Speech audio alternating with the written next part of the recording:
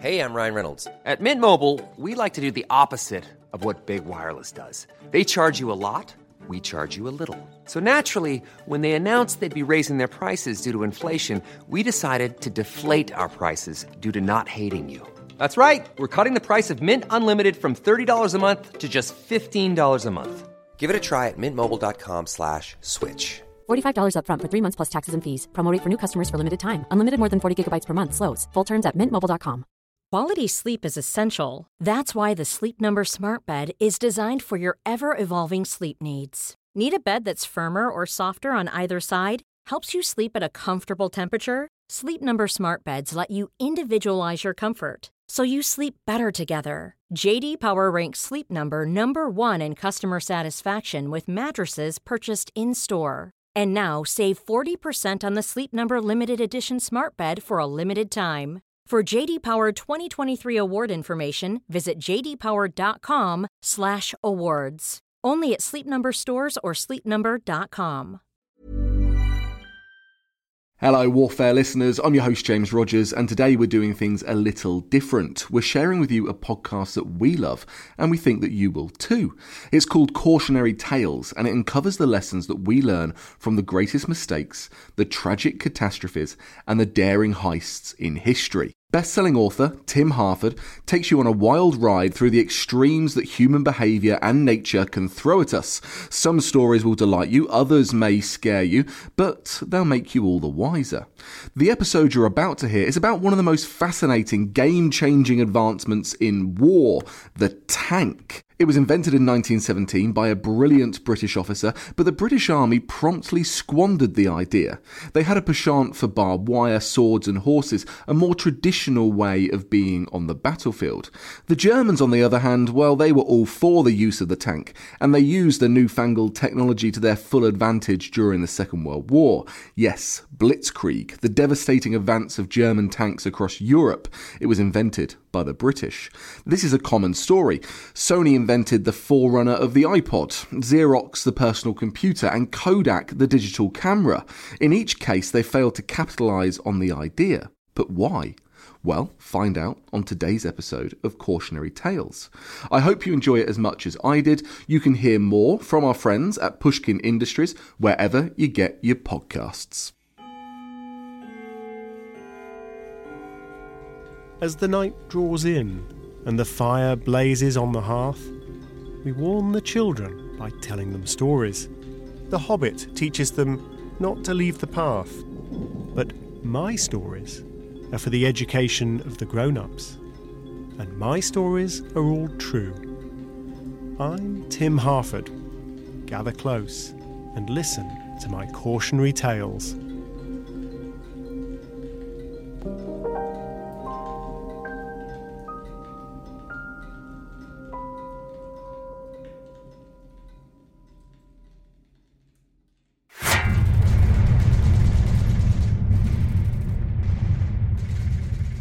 August 1916, the Western Front in the First World War. The opposing armies had dug into entrenched positions stretching 500 miles across France and Belgium from the mountains to the sea. Barbed wire and machine guns meant that it was all but impossible for either side to advance. The noble cavalry, long the most celebrated force in the army, were utterly useless. It was a murderous stalemate. But a few miles behind the Allied lines, hundreds of people, both civilians and British and French army officers, had brought picnics and were waiting patiently for a demonstration of a remarkable invention. It was a pleasantly warm day and a quiet spot if you tuned out the artillery of the Somme battlefield thundering away beyond the horizon. Then another noise began to cut across that distant rumbling, the chug of a powerful engine, the relentless metallic clattering of Caterpillar tracks carrying 28 tons of cannon and armour plating at a walking pace. Everyone was talking and chatting when slowly came into sight the first tank I ever saw. Not a monster, but a very graceful machine with beautiful lines, lozenge-shaped, but with two clumsy-looking wheels behind it. That's Major J.F.C. Fuller. He's the central figure in our story. He's 37, a small man with a neatly trimmed moustache. His hairline is retreating over his crown and beginning to march down the back of his head. He could pass for a butler in a costume drama, but beneath the surface of J.F.C. Fuller is an inner radicalism. Not long ago, he'd been friends with the notorious occultist Aleister Crowley. Crowley called himself a wizard. One newspaper called him the wickedest man in the world. Cavorting with self-proclaimed warlocks is not the typical social pastime of a British Army officer. But as we'll see, that isn't even the strangest thing about the life and the fate of J.F.C. Fuller. Fuller sees instantly that this new machine, the tank, is the solution to the basic tactical problem of the war, of how to cross mud and trenches and barbed wire against a storm of bullets. Nothing else has worked, not even the novel atrocity of poison gas. But the tank will do the job, and J.F.C. Fuller can see that with absolute clarity. The tank is the unknown X in the equation of victory. All that is necessary is to get the people to see the problem. But getting other people to see the problem was, well, perhaps that was the problem. You're listening to another cautionary tale.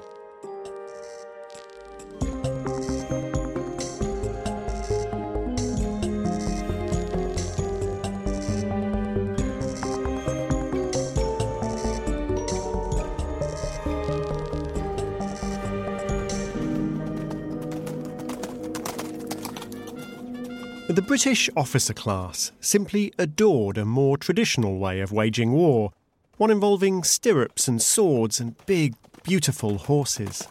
Here's one general explaining what he regarded as the obvious disadvantage of the tank.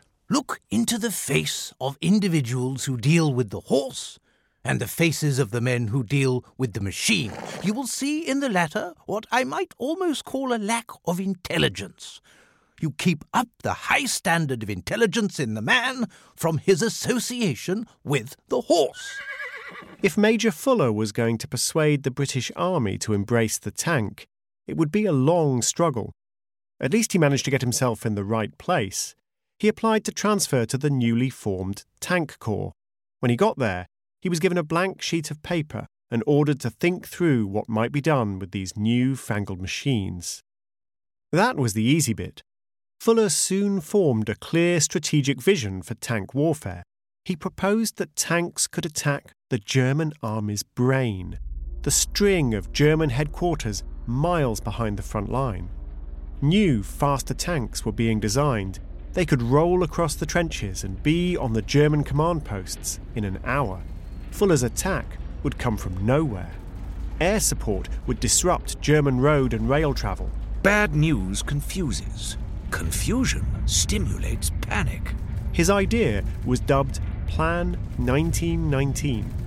By striking suddenly at the German command, Plan 1919 would cause the German army to disintegrate. It would be the winning of the war in a single battle. But the war ended anyway, before Fuller's astonishing idea could be tested, and it became the most famous, unused plan in military history, according to his biographer, Brian Holden Reid.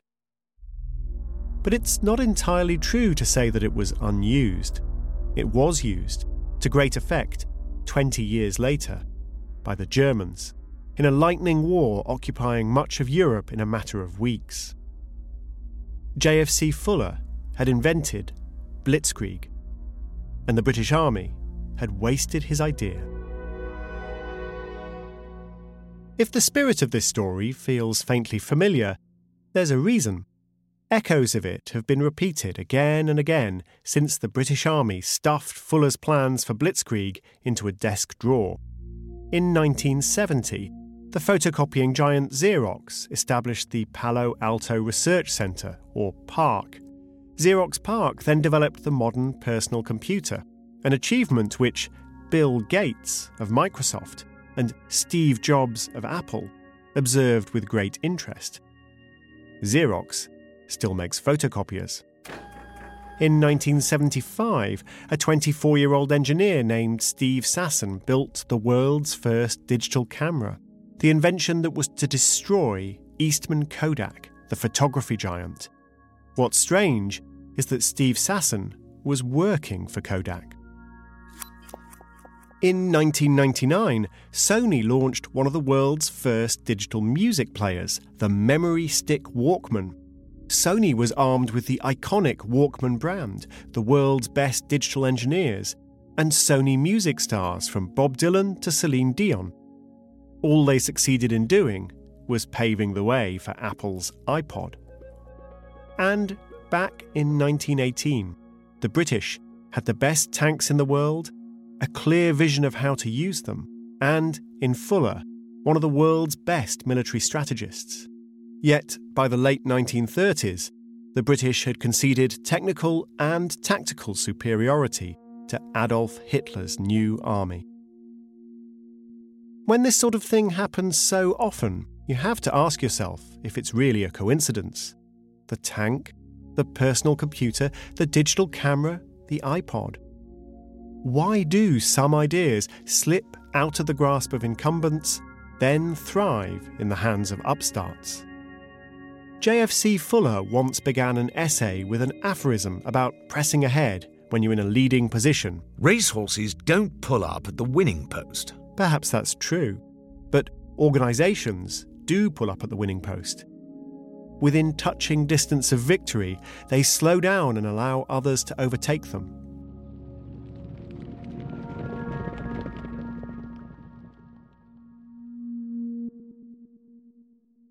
For a glimpse of what Fuller was up against, consider the Battle of Cambrai, late in 1917.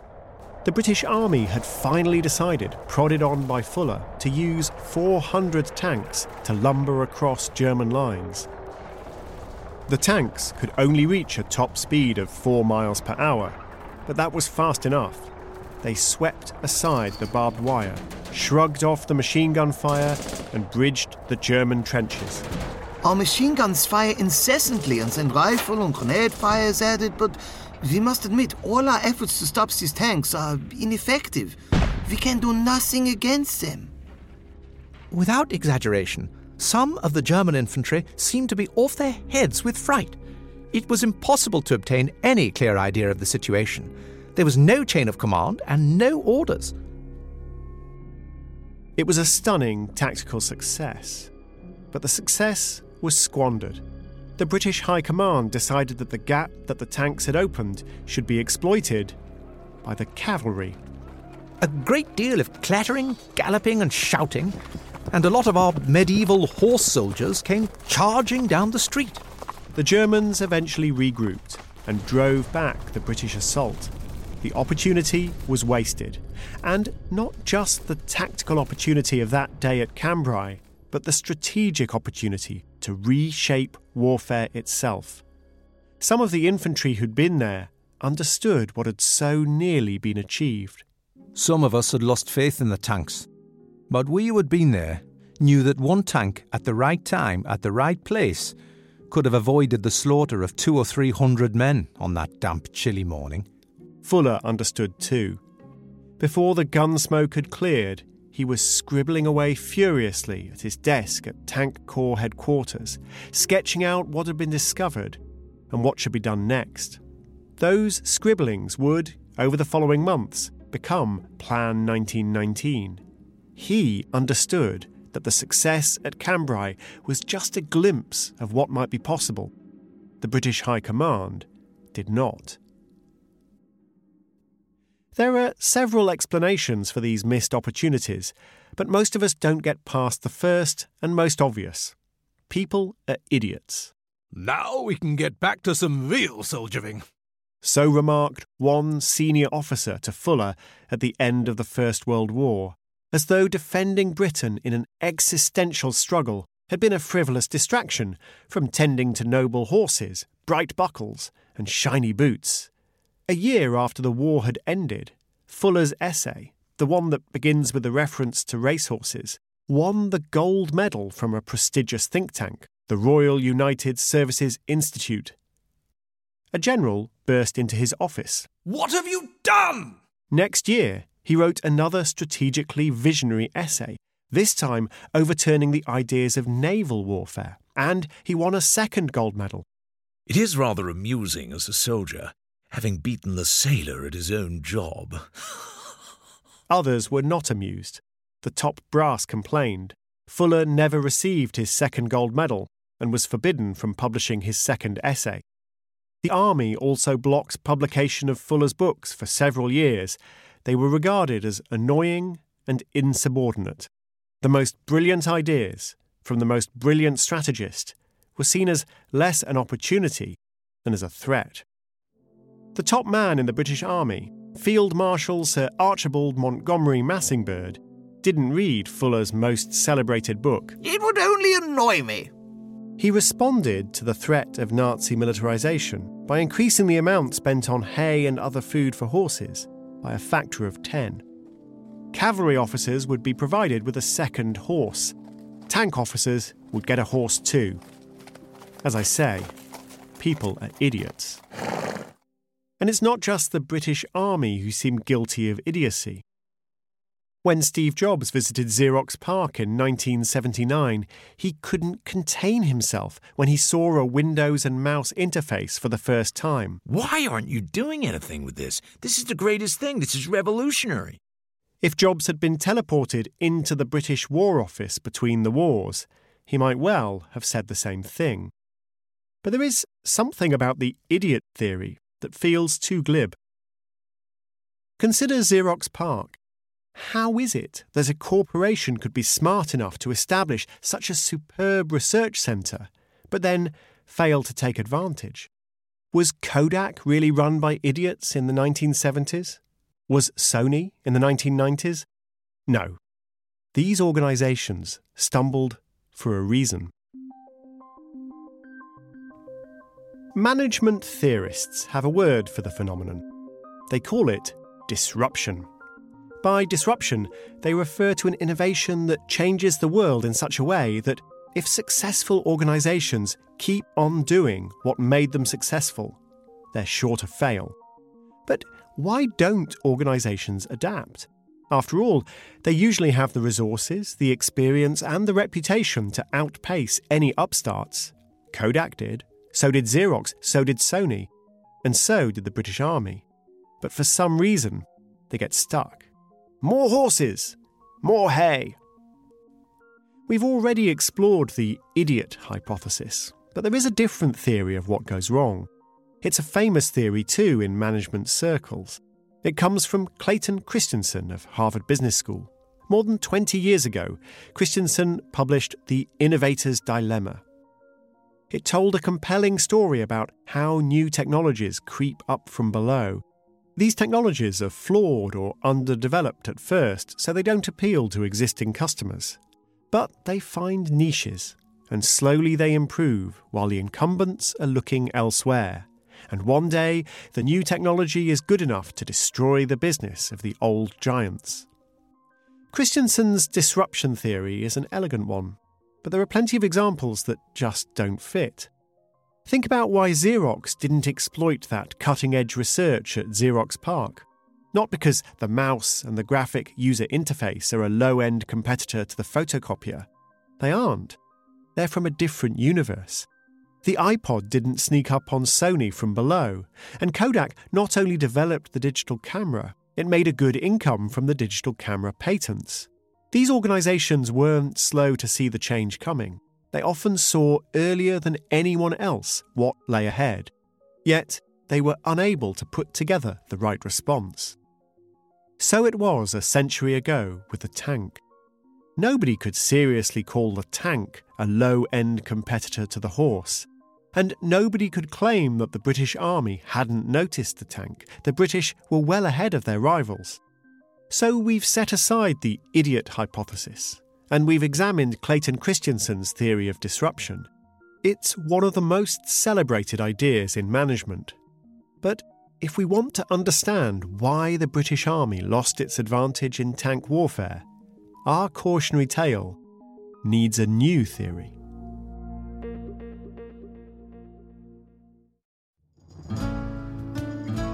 Did you know that some of literature's greatest characters were real people? It's so fascinating, isn't it, that some of the Three Musketeers are also based on real soldiers? That Sir Walter Raleigh wasn't all that he's been cracked up to be.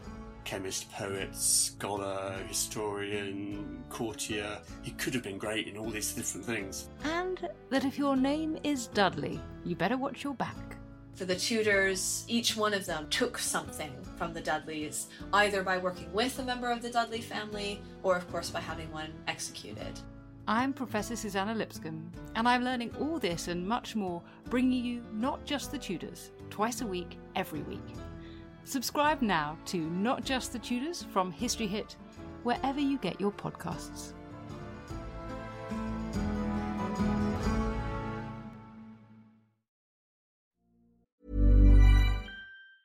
Mom deserves the best, and there's no better place to shop for Mother's Day than Whole Foods Market. They're your destination for unbeatable savings, from premium gifts to show-stopping flowers and irresistible desserts. Start by saving 33% with Prime on all body care and candles. Then get a 15-stem bunch of tulips for just $9.99 each with Prime. Round out Mom's menu with festive rosé, irresistible berry chantilly cake, and more special treats. Come celebrate Mother's Day at Whole Foods Market. Quality sleep is essential. That's why the Sleep Number Smart Bed is designed for your ever-evolving sleep needs. Need a bed that's firmer or softer on either side? Helps you sleep at a comfortable temperature? Sleep Number Smart Beds let you individualize your comfort, so you sleep better together. J.D. Power ranks Sleep Number number 1 in customer satisfaction with mattresses purchased in-store. And now save 40% on the Sleep Number Limited Edition Smart Bed for a limited time. For J.D. Power 2023 award information, visit jdpower.com/awards. Only at Sleep Number stores or sleepnumber.com. When you're ready to pop the question, the last thing you want to do is second-guess the ring. At BlueNile.com, you can design a one-of-a-kind ring with the ease and convenience of shopping online. Choose your diamond and setting. When you find the one, you'll get it delivered right to your door. Go to BlueNile.com and use promo code LISTEN to get $50 off your purchase of $500 or more. That's code LISTEN at BlueNile.com for $50 off your purchase. BlueNile.com, code LISTEN. In 1990, a young economist named Rebecca Henderson published an article that presented a different view of why it's hard to do new things in old organisations.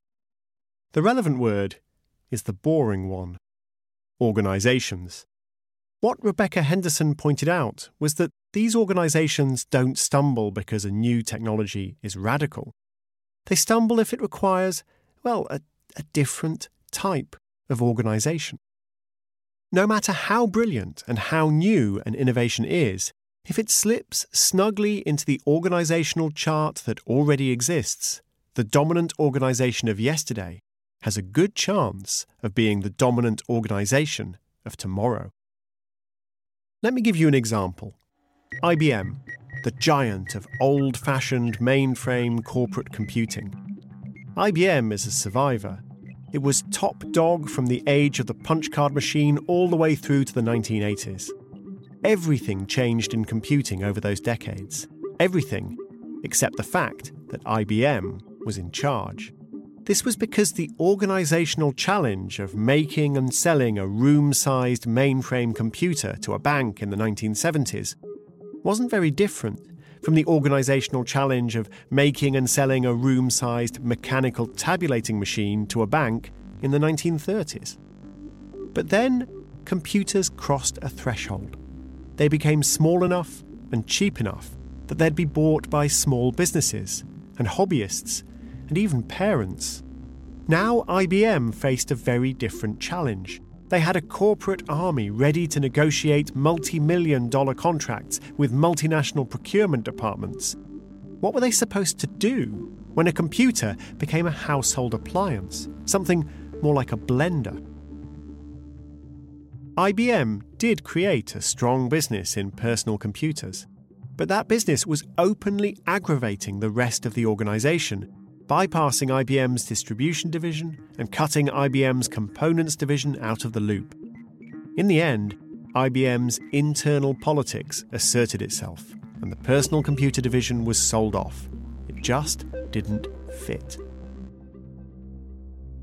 What had flummoxed IBM was not the pace of technological change. It had been dealing with technological change just fine for more than half a century. IBM's problem was that its old organisational structures and systems had become a liability, not an advantage. Rebecca Henderson calls this sort of technological change an architectural innovation, and an architectural innovation demands a new organisational structure, which means that old organisations face an uphill struggle. Those organisations may have changed the world, but when they're forced to change themselves, that's a harder challenge. Before the First World War, armies had been organised for centuries around cavalry and infantry. The mounted troops offered mobility, the foot soldiers strength in numbers and the ability to dig in defensively. 3 new technologies, artillery, barbed wire, and the machine gun, shaped the battlefield of the First World War. They changed everything. Everything, that is, except the way armies were organised. And that was because the armies didn't need to change. Barbed wire and machine guns were used to reinforce infantry positions. The big guns of the artillery could support either cavalry or infantry from a distance. The old hierarchies were preserved. But then the tanks clanked slowly into view. And the tanks were different. In some ways, they were like cavalry because their strength lay partly in their ability to move quickly. In other ways, they fitted with the infantry, fighting alongside foot soldiers. Or perhaps tanks were a new kind of military capability entirely. This isn't some weird philosophical argument, like whether a tomato is a vegetable or a fruit. It's very practical. I spoke to a modern-day general about this. He told me that the tank problem has happened again and again. After the tank, it was the helicopter. Was it a kind of plane? Should it be run by the Air Force? Is it more of a Navy thing? Or is its role to support the tanks? Now the same sort of question is arising about drones. These seem like silly questions, but they aren't. They're fundamental. From the tank to the helicopter to the drone, someone in the organisation actually needs to own the new technology. Otherwise, it will fail. So, where to put the tank? Tank warfare has been grafted onto a system it is intended to destroy. One possibility was that because the tank offered new capabilities, it should be in a new kind of unit. Infantry will become first a subsidiary and later a useless arm on all ground over which tanks can move. The army of the last war was pot-bellied and pea-brained. That was JFC Fuller's view. You can just imagine the reception he got for that. The problem with setting up new, specialised tank units was that those units would be seen as a grab for power and resources within the army.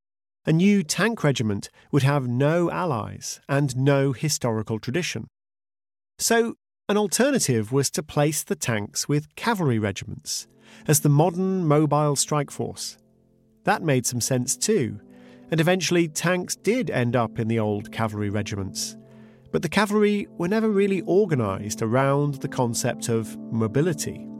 They were organised around horses. The cavalry officer loved his horse. His regiment was devoted to feeding and caring for the horses. Why should he welcome the usurper tank?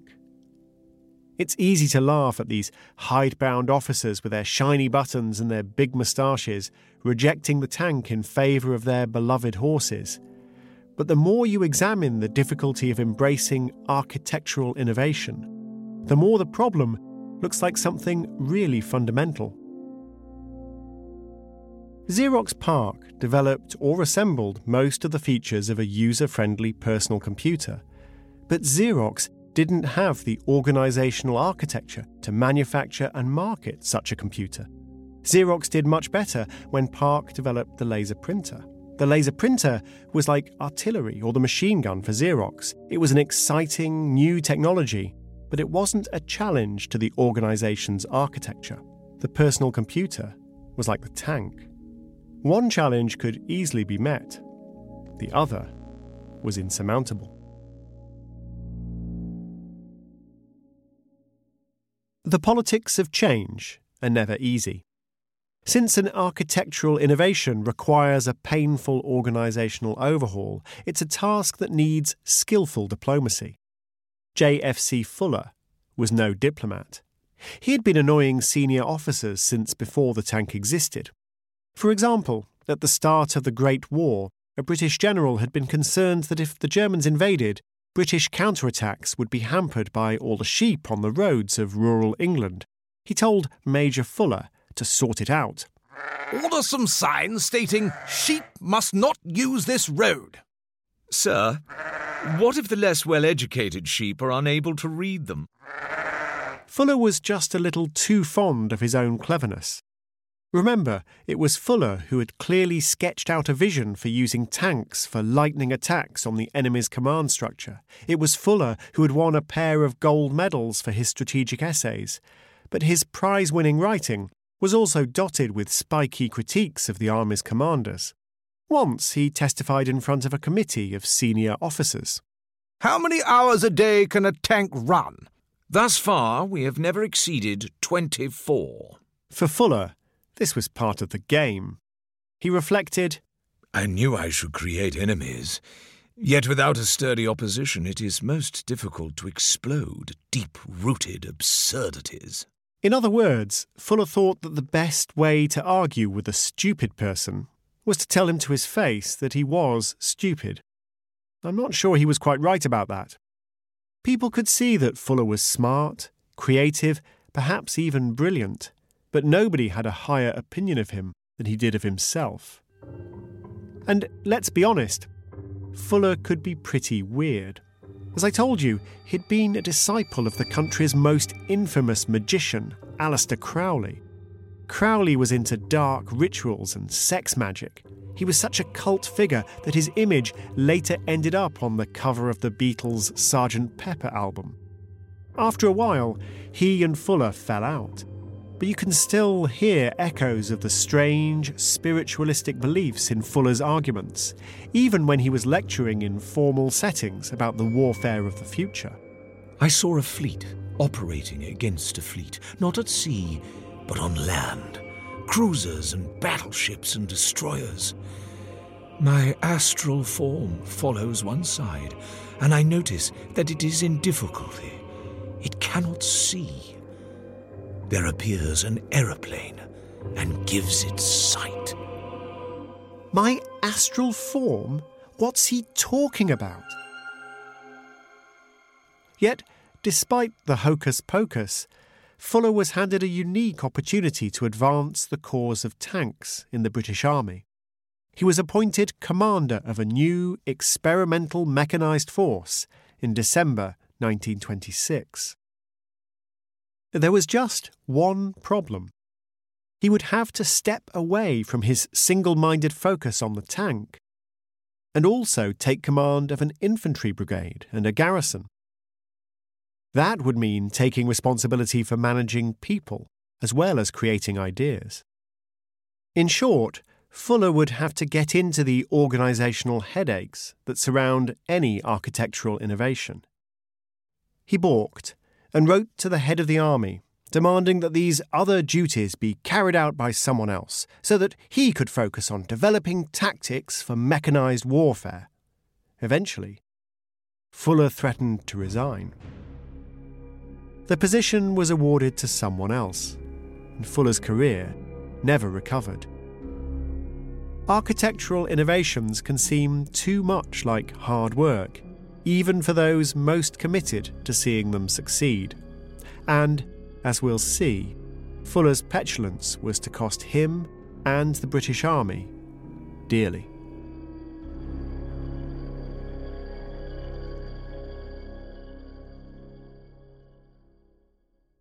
This has been a story about how JFC Fuller failed to persuade the British Army to reorganise itself around the tank. Fuller's part in it will soon be coming to a painful end. But there is another side to this tragic tale, a story of how other organisations seem to find it so easy to take and use these ideas. The personal computer, the memory stick Walkman, the digital camera, and of course, the tank and the idea of blitzkrieg. If the inventors of these ideas, Xerox, Sony, Kodak, found it so hard to use them, why did their rivals seem to find it so easy? The answer is that it's sometimes easier to build an organisation from the ground up than to disassemble and reassemble what's already there. The treaty signed after the First World War all but abolished the German army. It was scarcely more than a collection of officers, a head without a body, and tanks were strictly forbidden. The British Army had been victorious, and it's hard to reorganise a victorious organisation.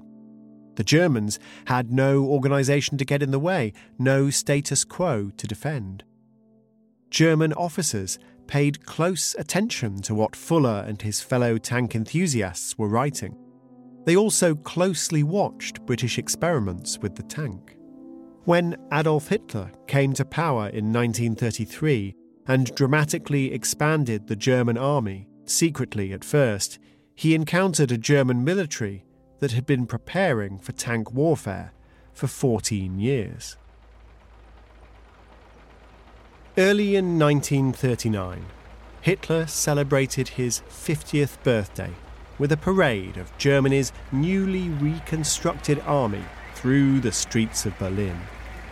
One Englishman was there to see it. For 3 hours, a completely mechanised and motorised army roared past the Fuhrer. Yes, JFC Fuller was there. Indeed, he was a guest of honour at Hitler's birthday celebrations. After quitting the British Army in bitterness and frustration, he'd turned to fascism, supporting authoritarian, anti-Semitic parties both in Britain and overseas. And of course, he felt that there was one army that had really understood and embraced his ideas, that of Adolf Hitler. After the parade, Major General Fuller met Hitler himself in a receiving line at the Chancellery. The Führer grasped Fuller's hand. Ich hoffe, Sie waren mit Ihren Kindern zufrieden? I hope you were pleased with your children? Your Excellency, they have grown up so quickly that I no longer recognise them. In 1917, Fuller had been planning the defeat of the German army. In 1939, he was schmoozing with Adolf Hitler himself. It's an awful little detail of history. Oh, and that piece of flattery that Fuller didn't recognise the tanks anymore? It wasn't really true, was it? He'd been describing the war of the future for 2 decades. And the war of the future was about to arrive. 13 months later, on Adolf Hitler's orders, German tanks rolled through Belgium, Holland and France. A French pilot called Saint-Exupéry flew over the battlefield. If you recognise the name, then yes, it's the same guy who wrote The Little Prince. Saint-Exupéry described what had happened to the French and British armies. These armored raiders bring irreparable consequences. In the territories they have blitzed, an army may still appear intact, but it has ceased to be an army. Where once there was an organism, now this is merely a quantity of disconnected cells. Compare that to JFC Fuller's explanation. Without an active and directive brain, an army is reduced to a mob. Germany defeated France, Belgium, and the Netherlands in just 46 days, sending their battered British allies scrambling back across the English Channel. Blitzkrieg had worked exactly as Fuller had described. His superiors may not have wanted to listen, but JFC Fuller, that brilliant, bitter, strange little man, had seen it all coming.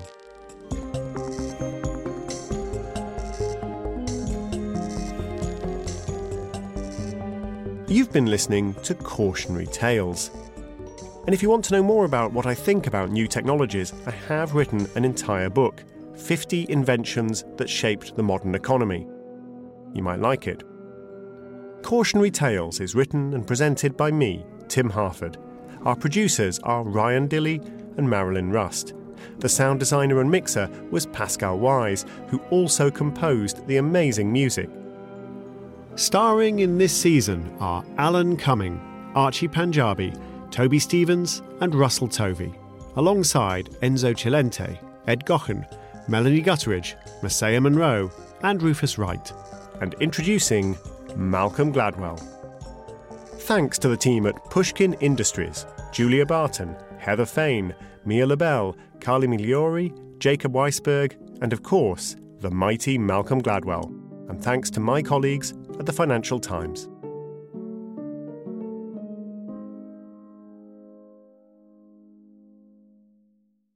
Thanks for listening, but before you go, a reminder that you can now follow along online on Twitter at HistoryHitWW2, on Instagram at James Rogers History, and on TikTok also at James Rogers History. You can also subscribe to our free Warfare Wednesdays newsletter via the link in the show notes.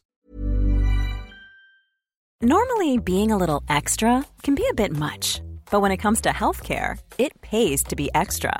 And United Healthcare makes it easy with Health Protector Guard fixed indemnity insurance plans. Underwritten by Golden Rule Insurance Company, they supplement your primary plan, helping you manage out-of-pocket costs without the usual requirements and restrictions like deductibles and enrollment periods. So when it comes to covering your medical bills, you can feel good about being a little extra. Visit UH1.com to find the Health Protector Guard plan for you. Hey, it's Danny Pellegrino from Everything Iconic. Ready to upgrade your style game without blowing your budget? Check out Quince. They've got all the good stuff, shirts and polos, activewear, and fine leather goods, all at 50 to 80% less than other high-end brands. And the best part? They're all about safe, ethical, and responsible manufacturing. Get that luxury vibe without the luxury price tag. Hit up quince.com/upgrade for free shipping and 365-day returns on your next order. That's quince.com/upgrade. And before you go, remember, as a Warfare listener, you get a special discount at History Hit. Subscribers get access to blissfully uninterrupted, ad-free podcasts and thousands of hours of history documentaries. You've got everything from the American Revolution to my own documentaries like Traces of War, Weapons of War, and 24 Hours in Normandy, where I follow in the footsteps of the Green Howards on D-Day, from their beach landings to being awarded the Victoria Cross, and all the way through their first day where they made it 7 miles inland, further than any other British or American unit. So head over to historyhit.com/subscribe or follow the link in the show notes and use the code WARFARE to get 50% off your next 3 months. That's the code WARFARE to get 50% off. And if you're an Apple listener, you can subscribe for new ad-free episodes within the app. So give it a go. I know you're gonna love it.